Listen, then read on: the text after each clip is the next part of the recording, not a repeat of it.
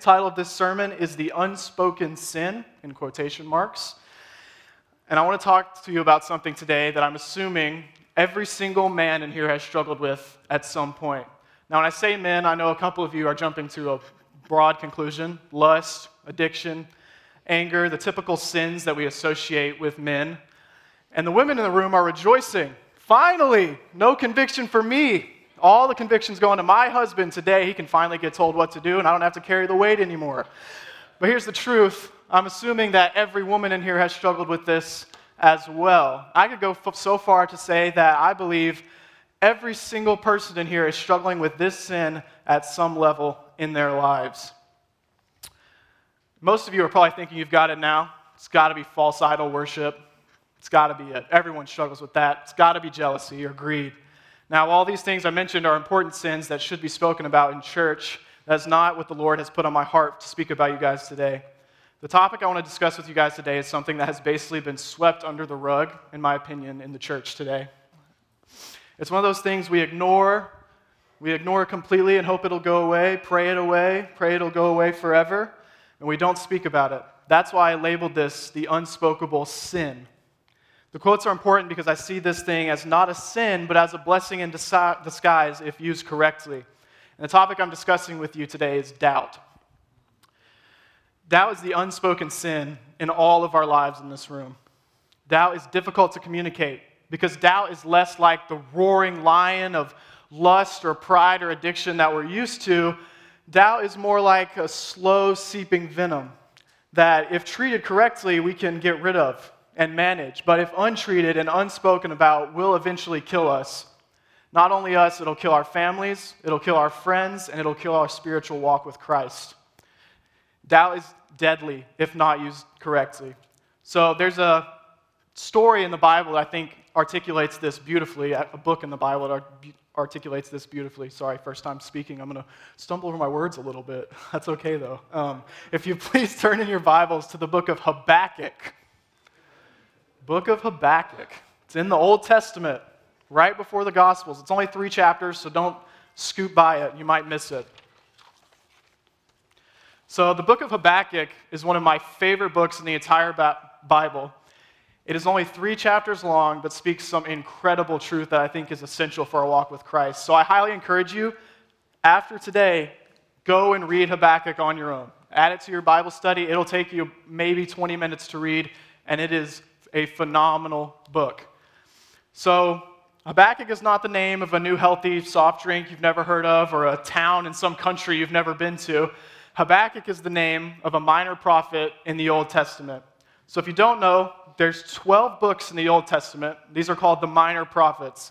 They're named after individual prophets God sent to his people to speak on his behalf. The prophets had one primary job: to proclaim God's message to God's people, to remind them of the promises and commands of God, and to warn them of the consequences of rebelling against God. And newsflash, the Israelites, who were God's chosen people, they really sucked at this. They were horrible. They never found God's command. They broke it all the time. They just did whatever they want all the time. Sounds very familiar, doesn't it? This is why they needed so many prophets to keep them in order, and this is why they're in constant need of rescue, which sounds a lot like my walk with Christ. I'm in constant need of rescue, and I need constant reminder of Jesus' goodness. So our prophet Habakkuk enters the scene at a real chaotic time. The Israelites are worse than they've ever been, and the Babylonians are about to take them over. And so Habakkuk does what he does best, and he goes to God. Now, most prophets, they usually prophesy to the Israelites directly, but Habakkuk is the only one who goes directly to God. According to Scripture, we have no reference to him directly communicating to the Israelites. He only addresses God with his concerns. And this is a genre of the Bible called lament. And I think lament is extremely important. You should look into it. It takes place in the book of Psalms, in the book of Proverbs. There's an entire book in the Bible called Lamentations, which is Greek for lament. Right, Dad? You have a doctorate? We're going to start in chapter 1 today, starting in verse 1. All right, here we go. This is the message that the prophet Habakkuk received in a vision. How long, O Lord, must I call for help, but you do not listen? Violence is everywhere, I cry, but you do not come to save. Must I forever see these evil deeds? Why must I watch all this misery wherever I look? I see destruction and violence. I am surrounded by people who love to argue and fight. The law has become paralyzed, and there is no justice in the courts. The wicked far outnumber the righteous, so that justice has become perverted. So in these opening sections of verses, we see Habakkuk looking around at all the Israelites. He's seeing all the rape, the murder, the genocide, the stealing, and he's like, God, what's going on? I thought these were your chosen people. Why aren't they doing what you said, Lord? How long are you going to let this go on? And this is a type of doubt that we see a lot. This is called common doubt. For taking notes, common doubt. So common doubt is doubt that takes place outwardly. So we project it outwards. We see this a lot in things like genocide, racism. My mind just blinked. Natural disasters, things like that.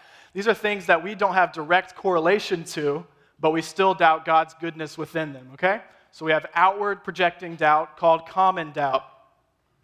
In the second half of verse 2, we see the second type of doubt, and that's personal doubt. Personal doubt affects our personal walk with Christ and how we feel personally. It's inward focused. So we have outward focused and inward focused doubt, two types. And this handles things such as depression, mental illness, death in the family, addiction, truth of God, things like that.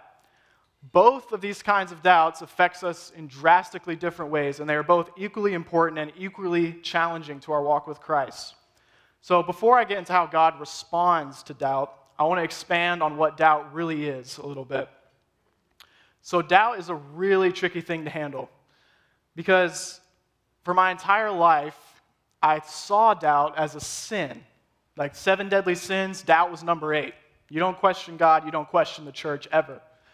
And this was hard for me personally because when I would have questions or I would have doubts, I felt like I couldn't go anywhere. And I definitely couldn't go to church because they had it all figured out. I couldn't ask them a question. So this led me, I can honestly say that doubt is one of the things that led me to walk away from Christ. I haven't been saved my entire life. I got saved roughly 3 years ago at this point. I grew up a pastor's kid. I grew up in church, and I had doubts and I had questions, but I felt as if I could not ask those questions. And it's nothing my dad did incorrectly. It's just the pressure of the church. Sometimes we sin, sometimes we fail, and that's okay because God is still good. But I felt as if those questions could never be asked and let alone ever be answered, and I would be judged for them. So I never brought them. And then they began to take seed in my heart and eventually destroy my walk with Christ. Now, luckily, I'm standing here today redeemed and restored, and that's good news. So I see doubt differently now. I see doubt as this little tennis ball right here. This is doubt. Now, while I have doubt in my hand, I can handle it. I can toss it around. I can still hold my Bible. I can toss it to someone else, and they can handle it for me. Toss that back, Davis. Appreciate it. The important thing is, while I'm handling doubt, while I'm handling it, I can still open up my Bible and fill my mind with truth, right? So I can still manage my doubt with hopes that eventually, because of this will outweigh this, and it can eventually go away until another one comes. But I'm already structured, so I know what's going to happen. I'm going to go back to the Word. I'm going to rest in the truth. The issue is, when this does not go away, and we decide not to go to the Word, and we decide to let it intercede and stay in our lives forever, this starts turning into this, and this, and this, and it just becomes piling and piling and piling up until you feel like you're choking. Now, I still have my scripture. Mike's falling off my ear. I still have my scripture. I can still see the Word of God. I can still feel His presence. But unlike before, when I only had one, maybe I stopped going to church every single Sunday. Maybe I stopped praying every morning. Maybe I look at that video I'm not supposed to just one time. Maybe I have one little drink. What's it going to hurt? Now, this is not doubt anymore, guys. This is what we label as unbelief. And this is wrong. And when unbelief, if not handled correctly, you guessed it, we're just going to keep piling and keep piling and keep piling until eventually I have to sacrifice this. I can't manage this and this at the same time. It's impossible. I don't have the grasp. I don't have the handle because I'm so worried about this. It's causing me to hold on to this and become inward focused, right? I'm turning myself away from the Word of God. I don't even know what is church at this point. When my unbelief becomes so strong, it begins taking roots and it begins growing until it's this big. I have to use both hands in order to handle all of this. I can't even think about church. I can't even think about going back to a prayer group. I can't think about worshiping because I'm so wrapped up in this that I can't even see that. So it's important. We've lost sight of this, and our doubt has become unbelief, which has turned us to walk away from Christ completely.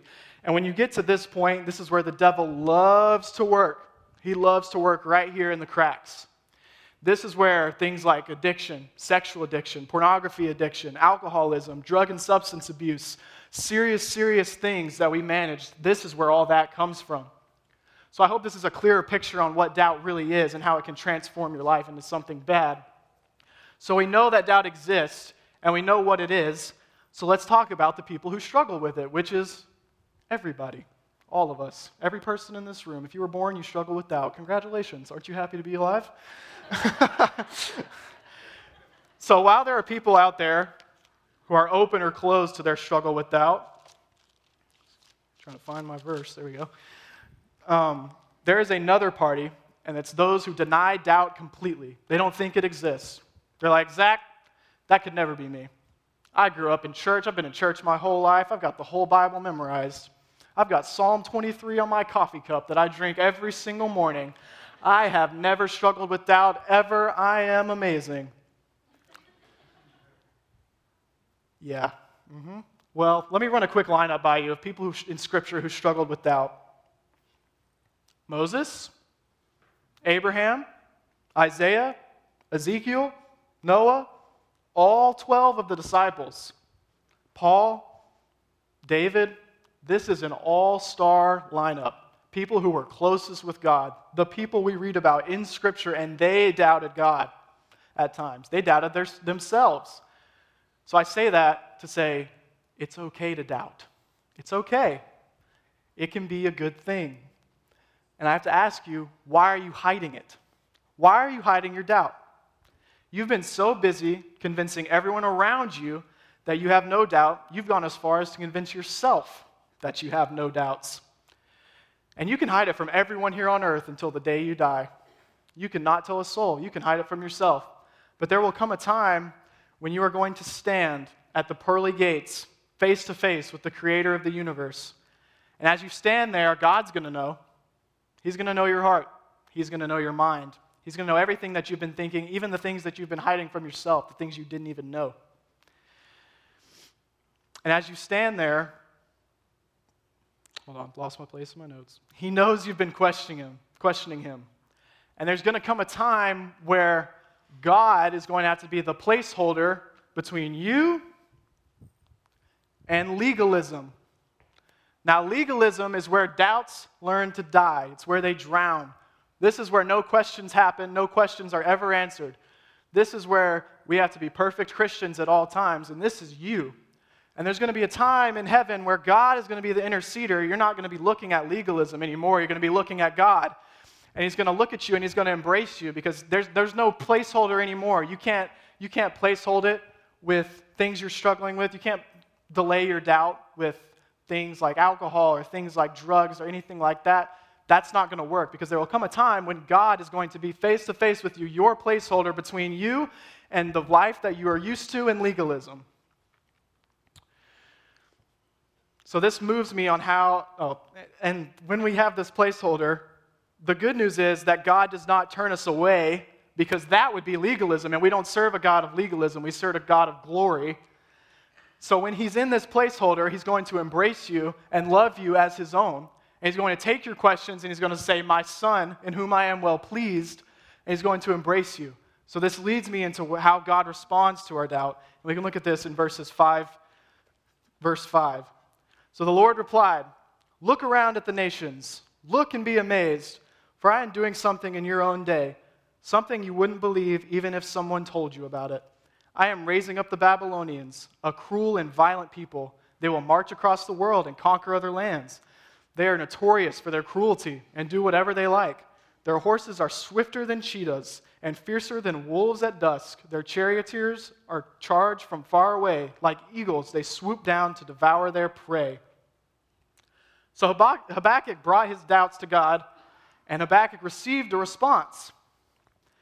But in verses 7 through 11, we see that Habakkuk is not happy with God's response, because God's response to Habakkuk's outcry is not what he expected to hear from God. Habakkuk wasn't expecting for God to raise up the Babylonians to conquer Israel and defeat all the violence that they've been used to. First, he was upset at the lack of response from God, and now he's upset at the response from God. This is very common. God, why won't you answer me? God, why won't you answer me? Okay, here's your answer. God, that's not the answer I want. I want my answer. This is something I've struggled with for a long, long time. I'm not standing up here as a guy who's conquered doubt. I can tell you that much. I've been doubting myself as much as this week. As soon as God responds, and it's not the way we expect, we turn back to ourselves. We get back to this. We get back to our unbelief. We turn away from God and we turn back to ourselves. God, I've got it. I can beat this doubt on my own. I don't need you anymore. You don't know what's best for me, God. Apparently not. Because I don't think that's the best way for me. God may not answer the way you want, or how you want, or as quickly as you want, but I promise you, he will respond at some point. He will respond to you. Your job, our job as believers, is to fight. Not based on our ability to understand, not based on our ability to answer questions or understand every concept in the Bible so we have no doubts. Our job is to fight because of who Jesus is. That's our job, to fight for Jesus, to fight for what he's done. We need to stop putting our faith in the holy cow, okay. We need to stop putting our faith in the product, the thing that's going to come from our doubt, and start putting our faith in the producer, the one who produces it, the one who produces the answer. You can't stand firm. You can't have a firm foundation like they just sang if you're putting your faith in the in-between instead of the answer. You may not know the answer, but you can trust God. God honors the fight. God honors the slow and dreadful crawl. He honors the moment when you look at him in desperation and say, God, I'm done. I'm done. You've got this. Whatever your will does, I'm here for. I want to tell you guys something that I never had spoken to me, but I wish I had. It is okay for you to doubt God. It is okay for you to not understand the circumstance or the why or the how. Listen to me, this is really important. Don't you dare doubt without him. You can't. You can't function without him. You can doubt his provisions. You can doubt his future plan for you. You can doubt if he's ever going to heal you, but don't you dare doubt without him. Don't do it. You can't stand. You can't handle it. And that is great news. That takes the pressure off your shoulders and puts it on God. And the good news is, God can handle it. He's done it before, countless times, over and over and over again, and you're not going to change his mind, and you're not going to do anything different that he's not used to. Put your doubts on him. But also, doubt him. Question him. Don't understand. And be okay with that. When you have your arms stretched out to the fullest extent, and you're saying, why, God? I don't understand, God. Why me?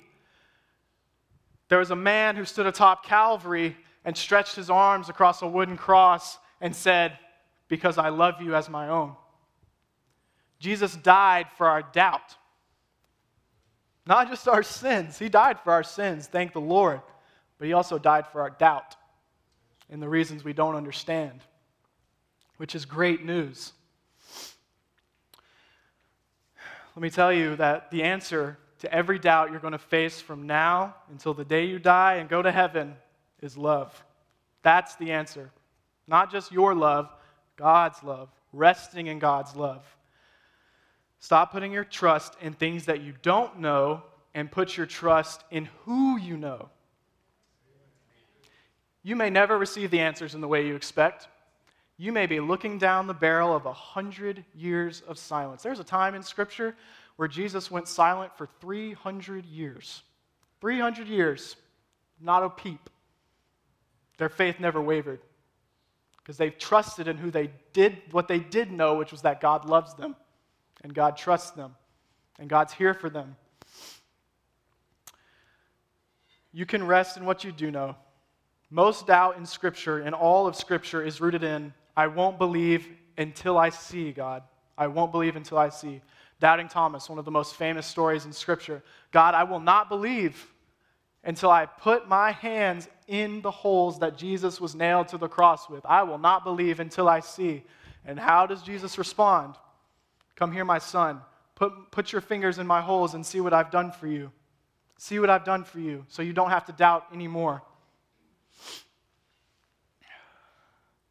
The man who stood atop Calvary and took a whip and was spat on and had thorns driven in his head, nails nailed into his arms and legs, and bore the guilt of the entire world just so you can walk blindly, has given you eyes to see through his love. Don't live in the lie, stand in the truth. You will die in the lie and never see the truth if you let it kill you. This is so important. That's all I want from you guys, to live and not die in the lie. We need to be exactly like Habakkuk and bring our doubts to God. Ultimately, doubt is a sign of our fallenness as Christians. We are unable to trust God fully and completely because we, as humans, are broken. But Jesus is not broken and fallen. We do not overcome doubt by trying really hard to trust or taking an overcoming doubt seminar or going to church every single Sunday, which is important, go to church. We overcome doubt by fixing our eyes on the one who was faithful to the end. The end. When he was hanged on the cross and he looked at God and he said, my God, why have you forsaken me? When he felt as if the whole world had turned against him, he never doubted, not once. If Jesus never doubted, then we have even more of a reason to bring our doubts to him, because he is holy and he is good and he is gracious and forgiving and loving, and a million adjectives that I could describe the way that Jesus has loved me personally. I can't imagine the things you've walked through. I can't imagine the things you've been through, but I can't imagine that you've doubted him at some point in your life. And I tell you, when you fix your eyes on the cross, things begin to look a lot different. When we keep our eyes forward, we keep our eyes walking one direction, eventually we'll end up looking down at ourselves, looking down at those around us, looking down at God. But when we keep our eyes forward to what Christ has done, the provisions he has for us in the future, everything begins to change. We can see clearly. We can run to him. In Mark 9, we have a story that I believe articulates how we deal with doubts perfectly. Jesus gets asked by this father of a demon-possessed child if Jesus has the ability to cast out his son's demons. And Jesus looks at him and he says, what do you mean if I can? Anything is possible if a person believes. And the father looks at Jesus and cries out, Lord, I believe. Help my unbelief.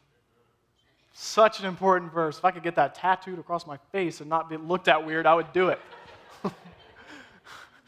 Lord, help my unbelief. Don't just take your sins to the altar. Bring your doubts as well. Say, Lord, I need help. I am broken. I don't know what I'm doing, but I trust you. Rest in the truth. Bring them directly to Christ, not tomorrow, not when you figure it out, not when you can get a grip or listen to the right sermon. The time is now, right now, because I know there's someone out there and your doubt is suffocating you, and you don't know where to go, and you feel completely lost. And maybe you're like me as a child, and you felt like your questions would never be answered, and you see the beginnings of your walk with Christ not being a steady pace anymore, but you're stumbling here and there, and you're about to fall over, and that's when the devil's going to grab you, and you know the moment the devil grabs me, I'm never going to be back in that church ever again. This is why it's so important to bring your doubts now. and stand with all these believers in this room who would love to pray with you, and I guarantee I've stood in your shoes. How many of you have dealt with doubt? Raise your hand. That is a lot of people. So those of you who are struggling with doubt, you have a room full of believers, not just here, but anywhere. Go to any church and say, I am struggling. Be real. Be vulnerable. Because I don't want to stand at the gates of heaven and look across and my brother in Christ is not there because his doubts suffocated him until he died and went to hell. I don't want that. I want us to be standing in glory right in front of the eyes of the Father and him looking at us and saying, I know you've doubted me at times and not understood, but I am here and I'm faithful to the end, just like I was with my son when he died on the cross. I think this is so important for us. This is something so personal to me, something I've dealt with for a long time. For those of you who know my story, I have severe anxiety. I was diagnosed a couple years ago. And when I was unsaved is when my anxiety was worse than it had ever been. There was a point in time where I threw up from my anxiety 156 days in a row. 156 days in a row, sometimes multiple times. And there used to be times when I would sit on the bathroom floor on my knees and I said, God doesn't love me anymore. He doesn't love me anymore. He's done. He's done with me. And it took a lot of restoration, and I still deal with anxiety. I'm not saying you're going to deal with doubts until you die. But the good news is you can put your faith in the one who already died and rose again from the grave, so that when you do die, you can say, I might have had doubts at times, but I trusted in the one who had it all figured out. Man, doubt. It is a killer. I'm just telling you, I still have anxiety. I still struggle with it. I take meds every single night, but I don't doubt God's provisions and God's faithfulness. If you had told me 2 years ago that I'd be standing right here preaching about doubt, I would have looked at you in the face like you were a fool. But God has a silly way of turning our deepest regrets into our biggest desires. My biggest regret is walking away from my faith because I doubted God for so long that it eventually killed me. Not physically, obviously, I'm standing here. But spiritually, I was dead. I was dead. I don't want that for you guys. I want you guys to be able to stand firm forever and not ever waver from your walk with Christ. And it starts with you doubting God, which sounds so wrong, but it's so right. So trust your doubts. Bring them to the altar. Bring them to your fellow brothers and sisters in Christ forever until the day we die and we stand in glory in heaven once again reunited with Christ.